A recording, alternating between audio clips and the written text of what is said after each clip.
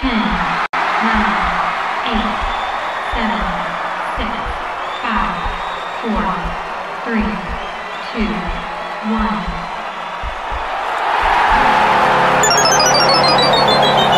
Game over.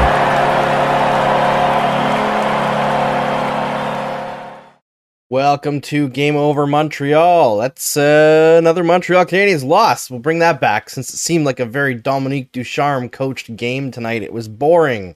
It was sluggish, especially in the second period. But you know what? They didn't play as bad as it looked on paper. Let's bring in my guest, Laura Saba from Locked On Canadiens. How are you doing tonight, Laura? I'm doing well. I just want to say that it's not going to be as funny or as horny as last week because Alice is not here. I'm already missing her. Hi, Allison. But that was a really fun time. And I really hope that I can be like 1% as funny as Allison. Yes, I mean, I don't know if anybody can be as funny as Alice. She is crazy Alice. good. And yeah, and I mean, she's like an improv person, right? So she can bring it to the next level. And luckily this time I would have been more prepared. You know, I'm not as tired, even though I will be tomorrow because we've got Spring Forward coming up. And then I've got to work tonight as well after the show. I've got to write a post-game column for the Montreal Gazette because I did their live blog during the game tonight. And I don't know what it is about doing the live blog for that site, but it seems like I get the worst games because the last one that I worked was like way back in December. And that one was an absolute snooze fest as well. And I thought the Canadiens played a great first period. I thought they deserved a lot better than what they got in that first period. But the rest of the game, I was not, impressed by any stretch of the imagination. And I think the biggest thing that came out of it is like the power play. My God. Needs a lot of work. How long can they have a power play this bad that just saps all the momentum? It's been years, Laura. It's terrible. I want to ask because I meant to look this up a while ago for our show, Locked On Canadiens. And is the last time the Canadiens had a good power play under Guy Carbonneau? Is it possible that was... I remember they were number one in the league for some time when Alex Kovalev was on the team. I don't remember if they had a good power play after that when PK Subban was here. Well, it depends what you mean by good, I guess. Like, among the top of the league, I think in the 12-13 like shortened season, they were pretty good. I'll just like quickly try to find it right here. Yeah, they were fifth best in the league that year, and a lot of that was through PK and obviously Markov coming back as well. But I think it's fair to say that they haven't had a great power play or even a good power play since Andrei Markov. And as much as like people lament the loss of PK Subban, you can count me among those for many various reasons.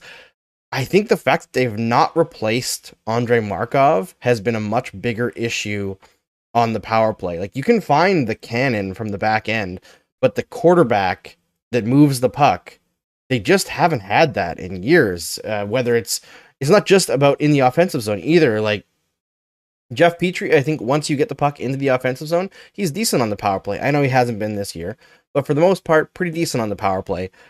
But he has trouble getting the puck from his own end through the neutral zone into the offensive zone, making the right decisions to get controlled entries for his team.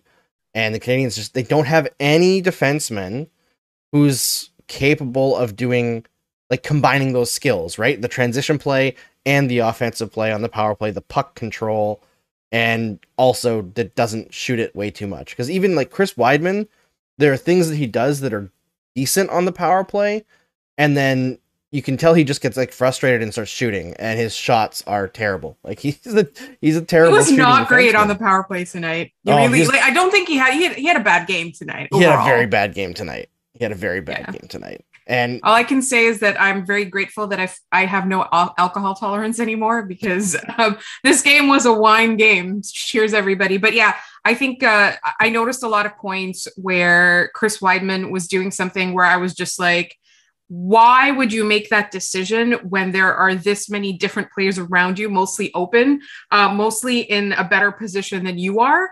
And it's like you said, he gets frustrated and he shoots himself. But I do think that and again, like, this is obviously pinning too much hopes on a person, but I feel like the next person that I feel might be able to do that is Norlinder if given the opportunity to reach his potential. It's going to be a while though. I think we expected too much of him when he was here. He wasn't necessarily rushed, right? He was injured and then he couldn't go back and all of that. Like there's a reason why he was playing on the Habs for quite some time. But I feel like, at that time we wanted him to start this season in Montreal. I think that if he waits another season or the Canadians wait another season on him, I wouldn't be too upset because I think that when he's fully formed, he's going to be a really great, intelligent defenseman that can anchor your offense, whether it's on the power play or on a rush, right? I think that he definitely has that skill, but right now he's not NHL ready with that skill, if that makes sense. Yeah, I would be so interested to see Norlinder under St. Louis. Just because everything changes a lot, right? Especially for the young players, giving them confidence. Like I saw doing the live blog for Hockey Inside Out, you see like a different kind of fan than what you see on your curated Twitter account or the people who come to Game Over Montreal. Like they're people who value different things, right? And one of the things that I saw consistently on there, people like, oh, get Poehling off the power play. Whereas I don't think he's necessarily been great on the power play, but when I look at what Poehling is doing on the power play and what St. Louis and co are trying to accomplish, I'm like, I see the plan there. They're seeing if he can do it, right? They're letting him go and fail and make mistakes. So that I understand. It's everything else tonight. It's true. There's so many other issues. Yeah, absolutely. And I think with Poehling, I find that in the last couple of games, what I've really liked from him is his positioning in certain situations. And I think it could be phrased better as his reaction in certain situations, like what he does when he takes the puck, like who does he dish it to? Or what does he do with it? Does he carry it? Does he release it? All of that kind of stuff. Like he's never going to be an elite player. Like he's not going to be your elite sniper, but he has shown in the last few games, particularly under Martin St. Louis, a hockey intelligence that I did not know was there. And for whatever reason, like that was what I thought was holding him back from making the NHL full time. Every training camp, we're like, is this going to be the year with Ryan Poehling, like finally making it with the club full time? And now that he has done that, I feel like he's shown a lot of improvement over the course of this year. He was one of the people that I think was consistently getting better, even under Ducharme, which was a hard thing to do, as all of the other players have demonstrated. But I do think that he's gotten really good at being smart on the ice. And I sometimes wonder if that's what Martin St. Louis means with reads, right? Like reading a situation. Does he mean reacting to that situation, right? And I love what Poehling is doing with that. And I know we've got tons of topics, but I did want to say that I was very happy to see Jeff Petrie and Joel Edmondson back together. Yeah, there was a lot of the Habs Reddit Twitter account had the GIF from like Rocky when Rocky Balboa and just like on the beach with oh my god, now I'm blanking on the name, Apollo Creed. I know what you're talking about. Or like jumping up and down and hugging and how happy they were to be back together again. In the first period, those dudes were incredible. I think Edmondson faded as the game went on. He started making a few more like I'm tired mistakes, but that's to be expected. It's his first game back in what, like 6-7 months, 8 months? Yeah. The last time he played was July, right? It's a Stanley Cup final. That's the last time he played, and like you can't expect him to just not miss a beat. It's game, 58 of the season. At a certain point, you got to give a guy a break. And I don't think anybody's on him tonight. That's not what I'm saying. But Jeff Petrie was, I thought, incredible tonight. And I got to give a shout out a little bit as well to Yoel Armia, who... Man, he still can't. He heard what we said. Yeah, he still can't make a play with the puck. He can't do it. But about halfway through this game, instead of making plays for the puck, he just started playing the body, and he was effective. He was really effective. He drew penalties. He caused chaos. He got people mad. I thought he had his best game that I've seen in months after he of the just season simplified. Almost. Yeah.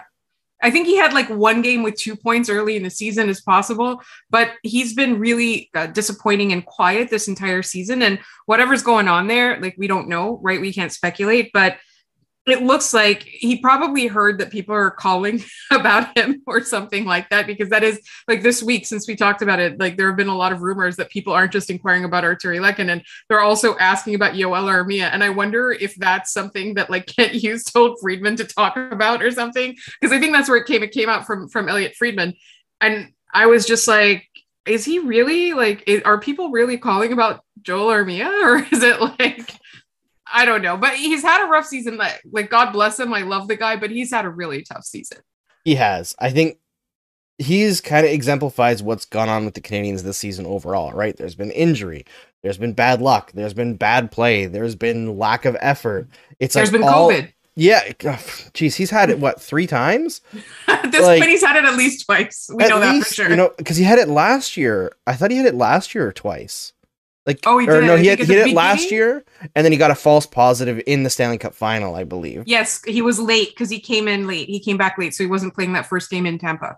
Yeah, so at the very least, he's had it twice. Like, the poor guy. Nothing has gone right for him. And yes, commenter here, Sarah Y. Armia is great in the playoffs, but has been a no-show for the regular season. Yeah, he has been a no-show for this regular season. Absolutely. I really want to give him credit the few times that we actually get to give him credit, because it's been very few and far between. And I do feel bad for the guy. Obviously he's not feeling that bad with the new contract that he just signed, but at a certain point, the money doesn't make you feel better when you're not enjoying yourself, right? So good game for him. Hopefully something for him to build on, because I do think the Habs would love to be able to move him. I don't think he is movable at this point. But the nice thing about the Habs situation, Laura, is I see a lot of people very panicky about like, oh, they have to make this move at the deadline. No, they don't. The only guy that they have to move really is Ben Sherratt. And I think everybody wants to see them do a lot more. But one of the advantages that they have from having all these guys signed to term is they can wait. They can wait until the summer. They can wait until next year's deadline. They don't necessarily have an issue with that, right? Like, yeah, you want to clear some cap space, sure. But if Molson's willing to pay the money, it doesn't matter if they're capped out while they're rebuilding. Like, who really cares? It really doesn't, because at the end of the day, like, those people will come off the cap by the time the Canadians are ready to contend. And the thing is, like, you know, there's been a lot of talk in Montreal about how they don't want to do a teardown and all of that. And like, you know, Jeff Molson wants butts and seats. But I mean, what's wrong with butts and seats, but not winning all the games? Like, you know, as long as they're showing promise, as long as there's something exciting. I mean, I've gone to lots of Canadians games where the team overall was not great, but the individual games were fun. And I'd absolutely be willing to pay a ticket to go and see a game, right? You know, all those people that want to take their kids to games, like, now's a great opportunity to do that. That, you know, it's going to be a little bit difficult. The marketing aspect of it is going to have to come in a lot more if they're going to continue to rebuild, because I don't think that, you know, when people are saying, oh, Jeff Molson wants to fill seats, I don't think that necessarily means he's giving them a mandate to excel next season. I think he does want a long-term consistent team, but I do understand as well, you don't want a team that nobody wants to see. Like, you still want to sell those tickets. You still want to sell those concessions. You still want people tuning into the games because the advertisers care about that, right? So I think there's nothing wrong with continuing to be in a rebuild losing season. And one of our commenters was like, I'm not willing to tolerate more than one losing season. I'm like, what have we been doing for the past decade? Yes, you know what I mean? Like, there will be none of that under a consistent contender. Well, and also, like, if it weren't for COVID allowing them to make the playoffs, this would be the 5th straight year of no playoffs. Like, let's be real here. This is the 5th straight losing season for the Montreal Canadiens. Like, oh, I wouldn't tolerate another losing season. What you actually mean is that you wouldn't tolerate another season where they win 8 out of 45 games to start the year. And nobody is going to tolerate that. Jeff Molson doesn't want that either. That isn't something that helps your franchise. So, like, the nice thing is about this whole situation is, like, yeah, I saw some people saying earlier today, you know, this team has a long way to go before they're a contender. 100% true. A commenter, Master Sheep, says that despite the fact they've been significantly better under St. Louis. Yeah, I mean, they're 7-5-1 under St. Louis. That's not bad. It's not fantastic. It's not horrible. But if you prorate that, it's a bubble team. Yeah, and the thing is, they might not be that next year. They might be worse than that because there's going to be players that they lose. But the other thing is, they're doing this with, until tonight, their second line center was Laurent Dauphin. Tonight it's Rem Pitlick, who I don't believe is a natural center. Their third line center is Jake Evans. Fourth line center is Ryan Poehling. I think Ryan Poehling is the only one in the spot that you actually want him in at that point. You know, like, Evans, I think, is a fourth line center and a good one. Pitlick, I think, is a winger. But, you know, like, there's still that you look at the lineup And the fact that they're winning games at all is still a surprise. You know, they're still relying on their third and fifth string goaltender right now with Hammond out. You know, this is not a team that is playing at their top potential, right? So, yeah, they have a long way to go. I think everybody knows that and recognizes it. The Canadians, most of all. I did want to shout out Robert Malloy, our amazing mod, says, "Can we define that overtime as hockey?" No, that was terrible. But I will say, it was not the Canadians' fault that it was terrible. The Canadians were actually trying to create chances. The Kraken were just passing it back and forth in their own zone, trying to do nothing and waste time and hoping. And then Nick Suzuki was stealing the puck. Yes. So terrible, yes, but I blame the Kraken for that one. I absolutely do. Can we talk about the Kraken for 1 second? Because sure. I haven't had a chance to do this in a while. I think at the time when they did the expansion draft, I don't think people thought that they were going to be this bad, but they probably knew that they were in the running for a lottery pick. I think for me, I thought they were going to finish like 21st or 22nd in the league. I thought like they put together, and I was like, why would you go through an expansion draft, not do wheeling and dealing or enough wheeling and dealing, and then put together a team that isn't going to be bad enough for a lottery pick? But I guess they knew what they were doing. Like I was wrong. Like I'm going to mea culpa that one. Well, I mean, I don't think anybody expected Philippe Grubauer to be the worst goalie in the league, right? Like that's true too. Why was he making saves tonight? I mean, frankly, the Canadians didn't put too much pressure on him. Like I after the first period when I was doing the live blog, I was like, the second period, the thing the Canadians need to focus on is getting his kitchen, because everything was clean looks all game long, and they did it a little bit in the third period. I think Armia and Lehkonen did, but other than that, you know, even Gallagher was kind of more to the outside tonight, trying to create things, be a playmaker for his line. He looked like he was more doing a lot of center responsibilities tonight, which makes sense with Pitlick being there and Pitlick not being very defensively responsible. Gallagher was kind of carrying the bag for him and Hoffman.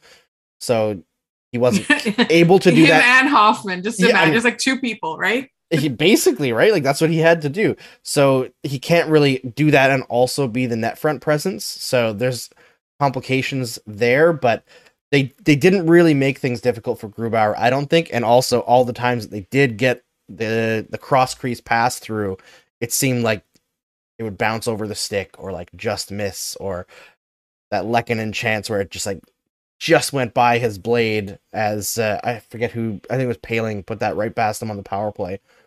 So, or maybe it wasn't the power play. Either way, it doesn't matter. But yeah, I feel like there was some bad bounces before they got the amazing bounce from Adam Larson to tie it up for the Nick Suzuki goal. That was really funny. Ugliest goal that Suzuki's ever scored. Most of his are beauties. I do want to say though, I did appreciate that Brett Kulak and Ben Sherratt were practicing being jerseys on the opponents for when they make the playoffs, when the Canadians trade them in the trade deadline to a contending team, because that was really funny. Like every time I turned around, I was like, they were doing such a good job of like treading that fine line between obstruction and like getting in someone's face, which I absolutely love. Like I was just like, obstruction, interference. This is what happens when you live in Montreal and you watch hockey in two languages. Interference, I think, is I think it's what I meant. Obstruction, whichever that one is. It's the same thing. It's the same. I have like a very Kent Hughes accent in French. Everybody who's here who's francophone, please excuse me.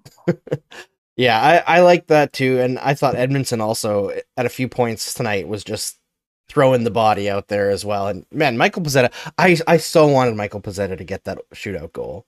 Like, the Bell Center would have burned down. It would have been so fun. It would have been amazing. Insane. The fact that they were giving him a standing O just for getting to the center dot, like they wanted that so bad, you know? They knew. Yeah. And that was the thing. Like he's the kind of guy that's the kind of thing you root for, is like some random game 58, you said it was, against another lottery team, not a great night. And then all of a sudden you're the hero in the shootout. Like that's the kind of storyline that's going to surround or follow Pezzetta his entire career, right? And I would have really wanted to see that for him. Yeah, absolutely. And the fact is, the one positive that you can pull from this game is that the Canadians, despite playing very well and despite playing significantly better than the Kraken over the last stretch, are actually still in last place and have the best chance to draft first overall. So it's almost like everything's come together for the Canadians in this last stretch of the season where things are no longer embarrassing. They're not playing god-awful hockey, even though tonight was boring. The young kids are starting to show some promise. I thought Cole Caulfield was spectacular tonight, again. And they're winning enough to keep people somewhat engaged. And they're probably still going to finish last or second last. Like, there's a chance that they hop maybe 2 teams, but that's the most. Right. And Arizona is red hot right now. They're scoring like crazy. Like, I didn't have any idea that they could do that. They had a back-to-back stretch there where they scored 17 goals in 2 games. Like, unbelievable. So yes. Everything's breaking well for the Montreal Canadiens right now when you think about it. And that's not something to sneeze at. I think, that's the thing, is that I've seen the sentiment a lot. I don't know if you saw it in the Habs Inside Out, in the Hockey Inside Out blog that you did, because I've seen a lot of people that are like, I'm having fun, but I want them to lose. Like this is the best scenario, right? Like when they lost tonight, for example, when they were losing tonight, it's better for the tank. You keep seeing it's better for the tank. It's better for the tank. But at the same time, that's not what people were saying when they were losing abysmally before. People were like, if only they could be interesting and lose, if only they could have this lottery pick or keep this lottery position and be interesting. So that's something that we're seeing. And I have to say, though, it's like you pointed out, in that overtime, it was not a great overtime, but the Canadians did things that are far more positive than they have done in the last couple of years. Like, we complained so much about their overtimes in the last couple of years. And the last couple under Marty, I think he's had 2 overtimes to coach.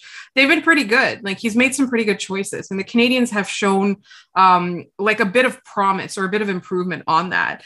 I do kind of wonder, though, I wonder if the sheen is coming off or the shine is coming off. I don't know how you'd say it. Like there was like a surge under Martin St. Louis, and now it's kind of like you're seeing a couple more games where they aren't that great, right?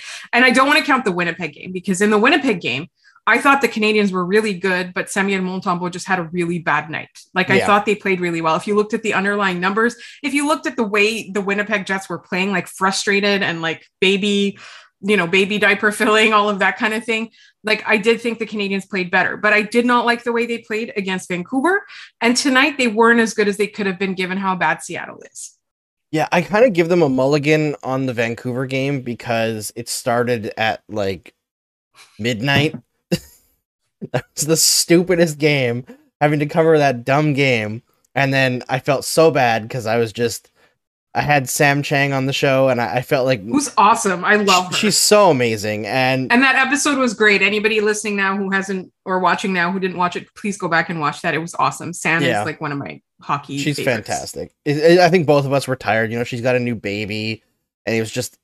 it wasn't that interesting, that game. So we had some good talks, though. Like, we were talking about like how similar the situations are between Vancouver and Montreal. But it sucks to have like no energy going into a show, and that stupid TNT broadcast made it start so late. I don't know what they were thinking, but at least this one, it's ending at a decent time, even though it was delayed by the opening ceremony thing that they did, which was cool, by the way. I thought it was really cool. And then Cheryl got to be there for all of the Olympians coming in, because it's the first game they've had to have people back since the Olympics. So that was like a nice little thing to start off with too. But it was one of those things where it went on so long that the beginning of the game is just really a bit of a slog as well. And you can kind of see that carry through. I think that carried through most of the game. Yeah, I want to say puck drop was at like 7:24 or something like that. I did check, and now I don't remember. But the Canucks game was at 10:52 p.m. our time, which, the Canadians had been out west, quote unquote, out west for a week at that point, but they played in Winnipeg and then Calgary. Like that already messed up their rhythm. So I don't like, and they also had, I think, 3 days without a game. It was Sunday, Monday, and Tuesday without a game. And then it was like Wednesday at butt o'clock that they played. It was at butt 52. It wasn't even at butt o'clock. It was at butt 52 p.m. puck drop. So I think, whenever they do one of those where they like go out west and play a 1 p.m. game our time, or like because it's 4 p.m. there, it's 1 p.m. there, it's 4 p.m. here.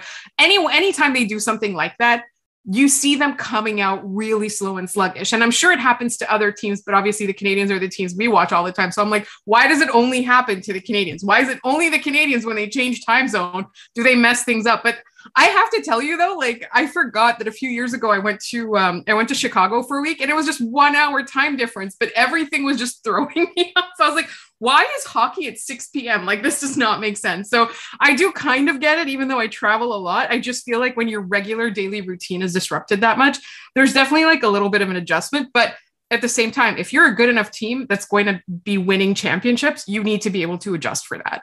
Right. But the Canadians aren't. They're not. I mean, by the time they get to contending, they better figure that part out. Yeah. I think, like Tampa Bay's not out doing that. Yeah. I think there's like maybe a little bit of the shine is coming off, or like the new coach jitters or whatever. But I think what I look at to see how that's going is like, are the guys that were dominant to push that stretch still playing really well? And yes, I think they Nick are. Suzuki. Right? Yeah, so like Cole Caulfield. Suzuki was great tonight. Caulfield was great tonight. Anderson less so, but I think Anderson like always runs hot and cold. Yes, so he has streaks. Yeah, so he's just a guy who like tomorrow's probably going to score a hat trick because he hasn't scored in 5. You know, it's just the way it goes.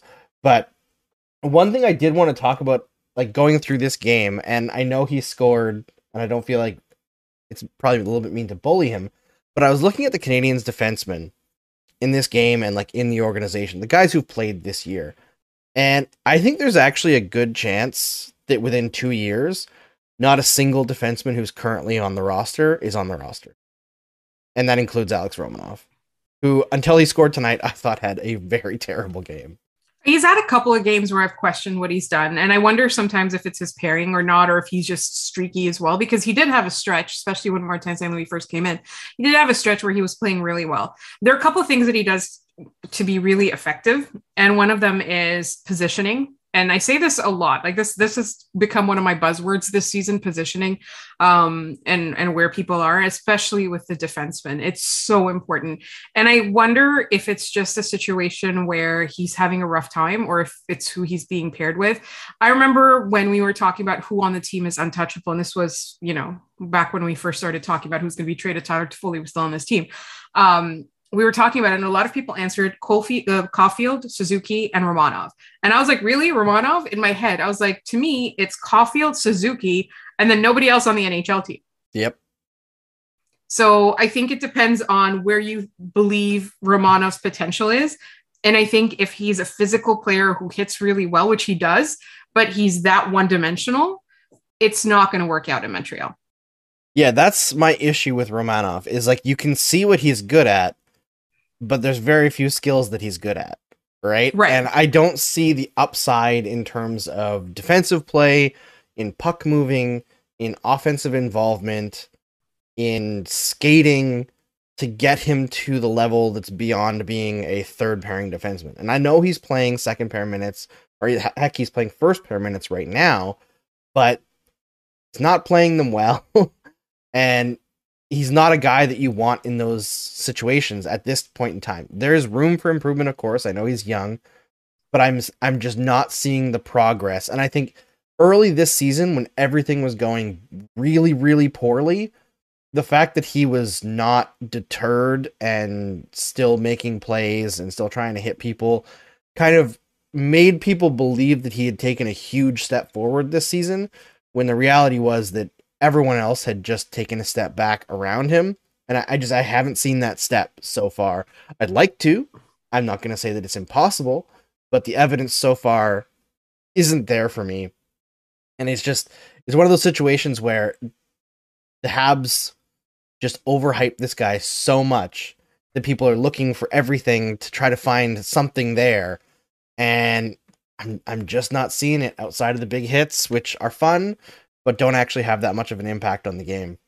I think it's also a function of, how you said there are a few skills that he's really good at, but not all of the defenseman skills that are necessary, especially in today's NHL.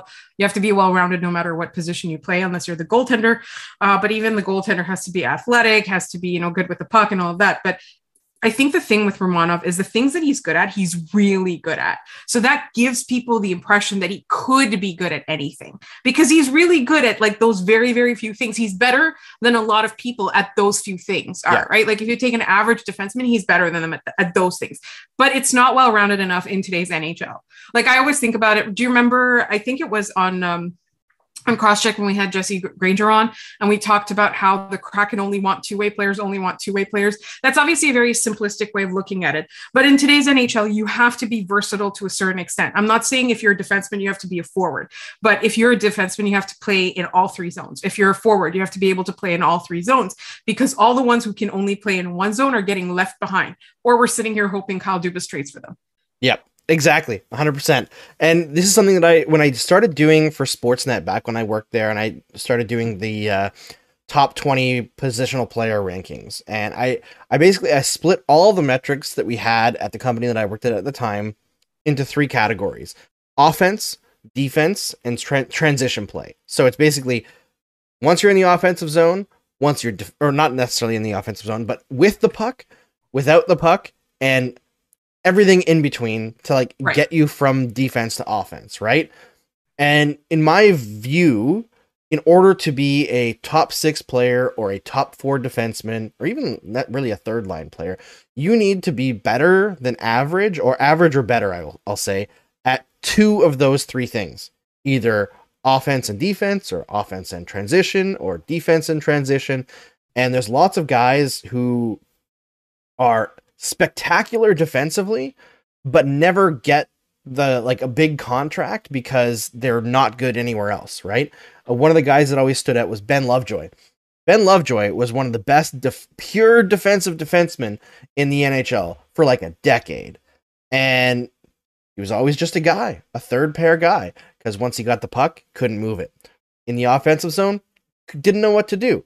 So like those guys, they're third pair, even 7th defenseman guys, and more is being asked every day of players in the NHL because the league just keeps on getting better and more talented, despite what people who watched hockey in the 80s like to think about the talent being watered down. It's not the case. There's better hockey players than ever before. Right. And they have so many more resources. There's so many things they can measure now. There's so many people that can give them advice now. In the 80s, people would have a cigarette and then show up for puck drop, right? That's not happening now. I know there's still players who smoke, but like the last person I can think of who smoked cigarettes was Dion Phaneuf, right? Like I can't think of anybody else who's like that. But like, I could think of one other player who has a famous picture of him smoking 3 cigarettes at once. I completely forgot about that, but in my defense, I've had too much wine.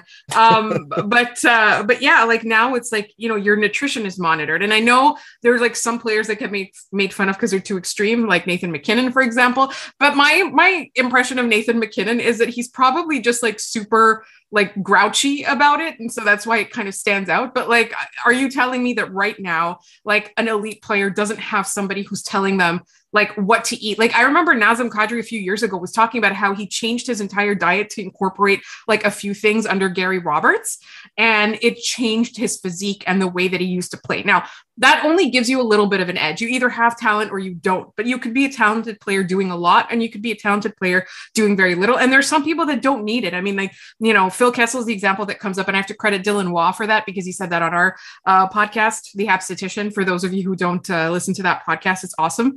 But he was talking about how Phil Kessel is able to be an elite player and find success despite not having the same workout regimen as everyone else, right? Like he gets criticized for his body a lot, but at the same time, he's producing more than most people are. Like he has multiple Stanley Cups. He was a major factor in those multiple Stanley Cups, and he's still producing now that he's close to his like retirement age, right? Like there's so many players that like have individualized regimens now that like it can't be like the 80s. It can't be like in the 80s, there was a good player and there was a goon protecting the good player.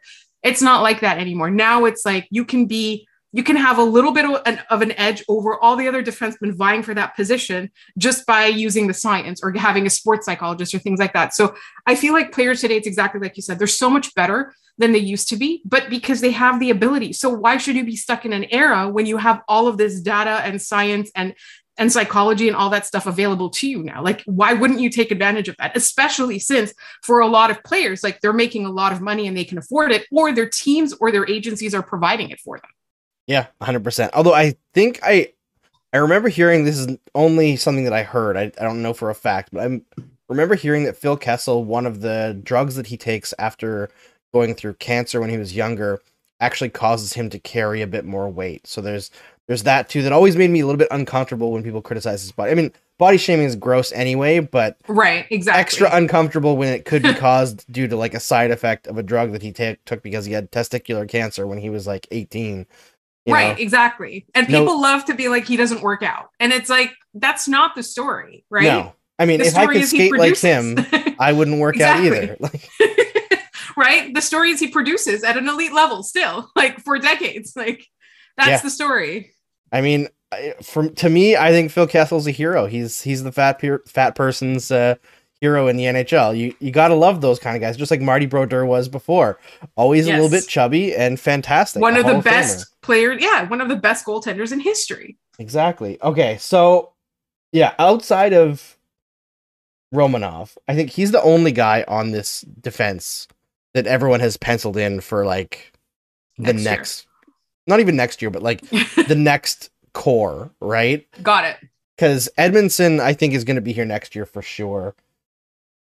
Outside of him, I don't know who else is going to be, to be honest. Like, I don't think Chris Weidman's coming back. I don't think that Sherratt will David be re-signed Savard. here. They're probably not going to be moving Savard. Oh, yeah, they can't move Savard. Yeah, that'd be almost impossible.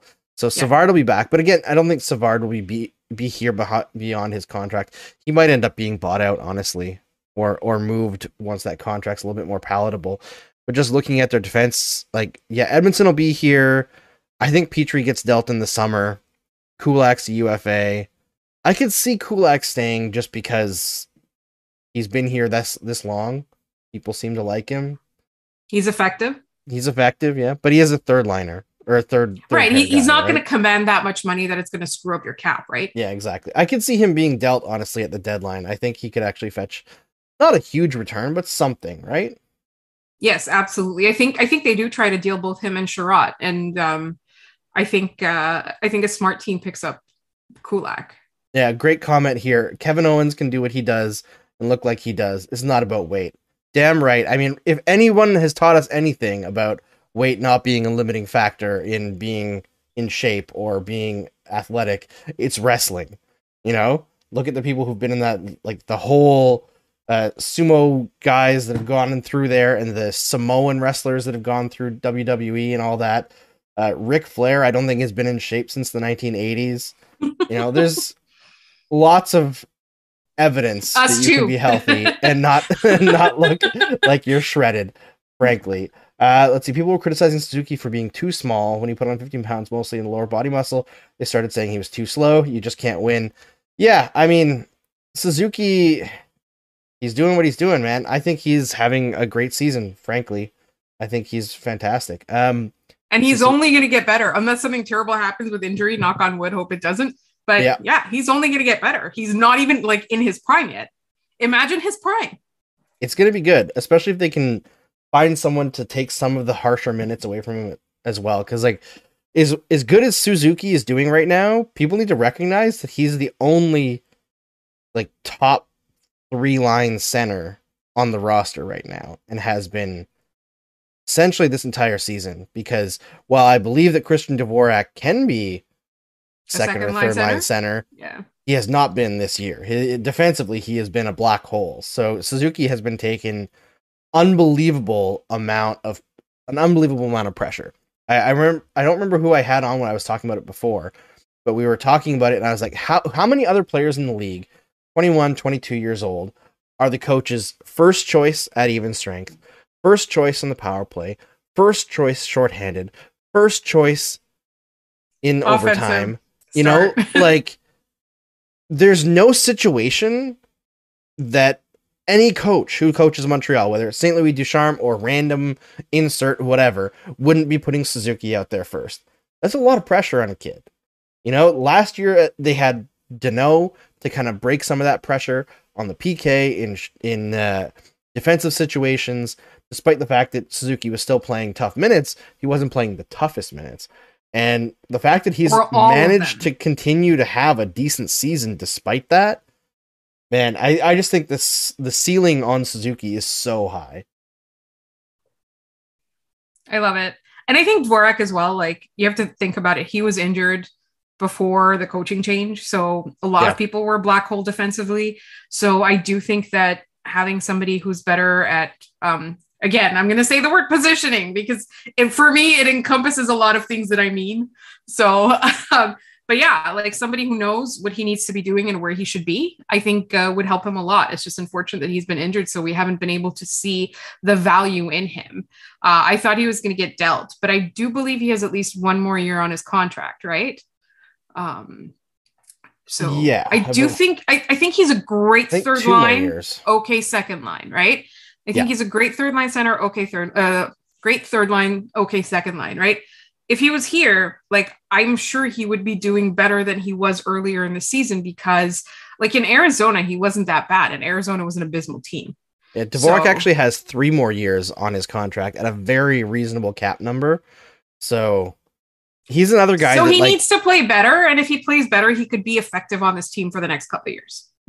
I think that he's another guy that he might not be part of the next like Core. the next core of the Canadians, but I think he could be a decent transitionary piece. And he doesn't have to get traded right now, doesn't have to get traded in the summer, doesn't have to get traded next year. We can just let him have a better season, put him in the right slot, and then Hughes and Gorton can decide to move on that file whenever they feel like it. That's kind of the nice thing about where they are at this stage. Someone's asking who's going to start in net tomorrow. I heard that there's a possibility that Jake Allen might play, but I'm guessing that that's not likely.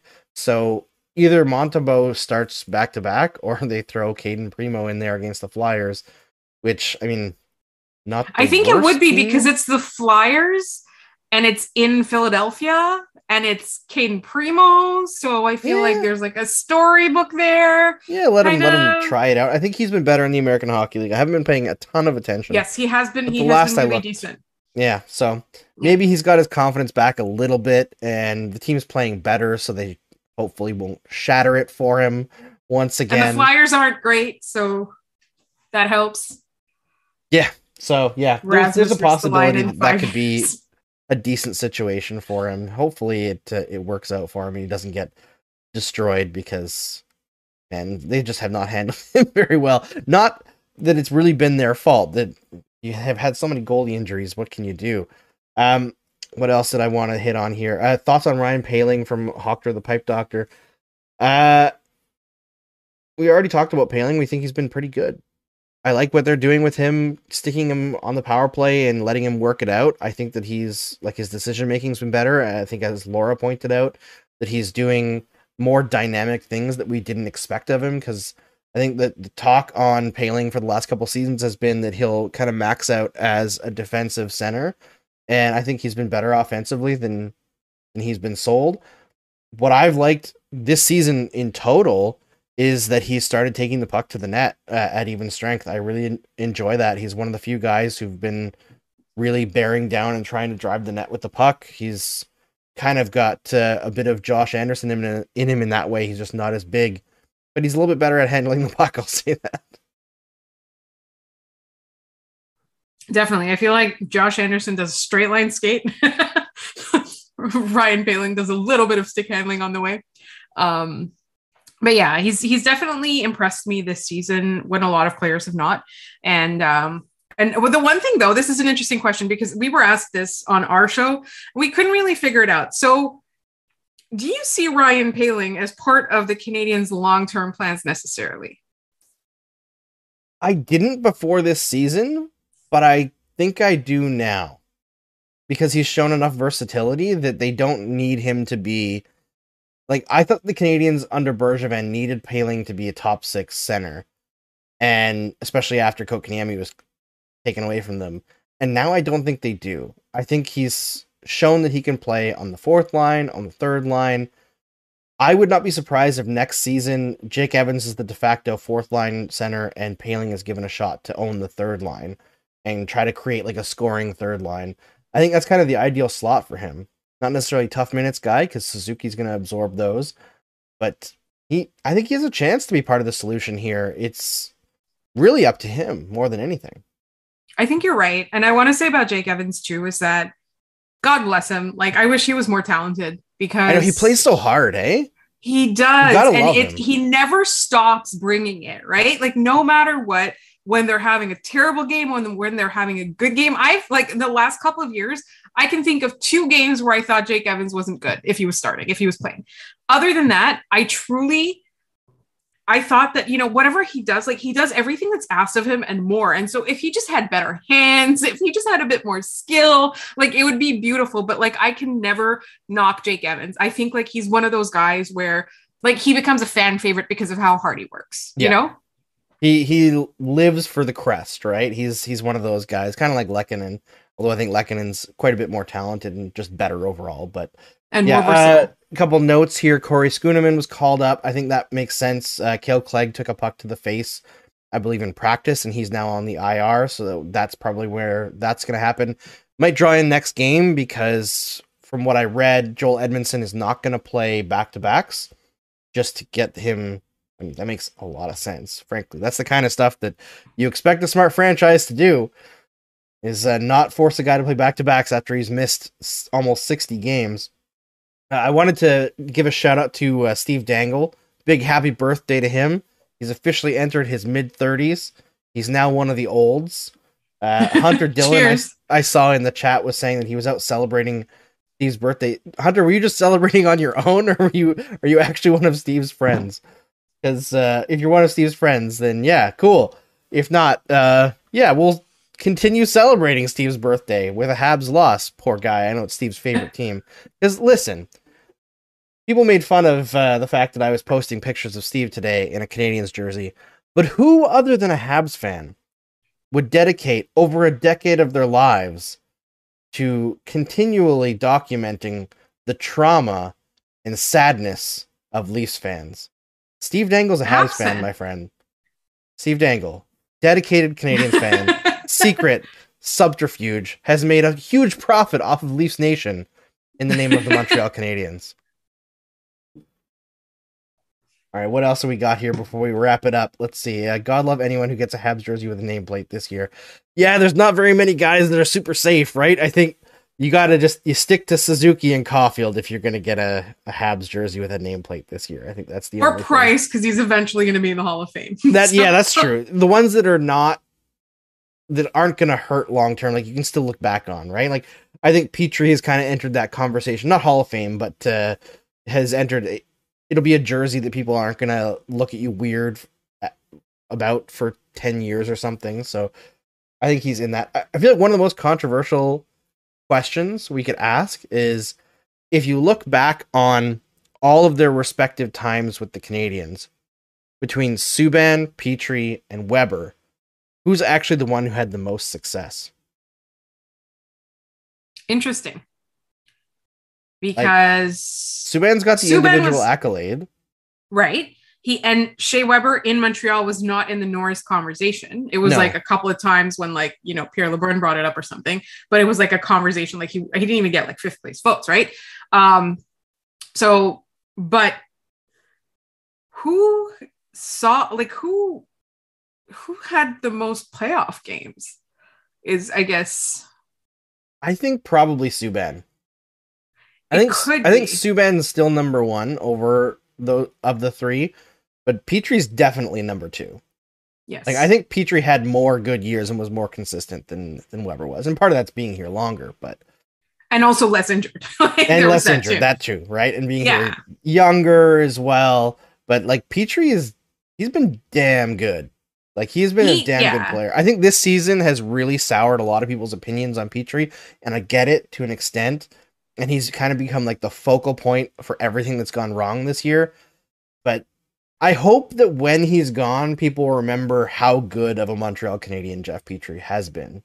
Yeah, absolutely. I mean, like, I remember before the season started, I mean, before any of this, Petrie was in the Olympic conversation, and people were talking about how if Team USA doesn't take him, then they're stupid. I mean, Team USA makes a lot of really strange decisions when you're talking about hockey, but I think Jeff Petrie is definitely the kind of guy that Team USA fans were saying, like, I wish they take him, or I hope they take him, but they most likely won't, because that's not how they operate. And I think up until the season, and this season, he has played badly in so many different ways that it can't just be he doesn't care. People are always like, he doesn't care. No, that's not it. There was injuries. There's like psychological factors at play. There's that part that, even the coach was talking about it, how you do something wrong and then you try to like right it, but all you do is like make 10 more mistakes. Like it just kind of spirals or snowballs or dominoes, whatever you want to call that effect. Yep. But that happens, right? And it's so common for people to have that, except at your job, it's not, a million people watching you on TV, right? So I think it's just, he just had a bad year. And unfortunately, we might not see him recover his career in Montreal. I hope they do. Maybe he'll be happy under Martin St. Louis. He's already showed signs of it. He's already been talking much more positively. And, now that the restrictions are lifted, maybe he won't be separated from his family next season.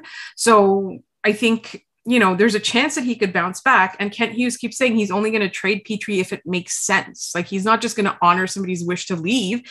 And maybe staying a couple of more months will change Petrie's mind on that. Maybe he does want to stay here. Maybe he will want to stick around, and maybe we'll see a resurgence. I think the one thing with Jeff Petrie is that we have to remember is that he can't be the number one defenseman.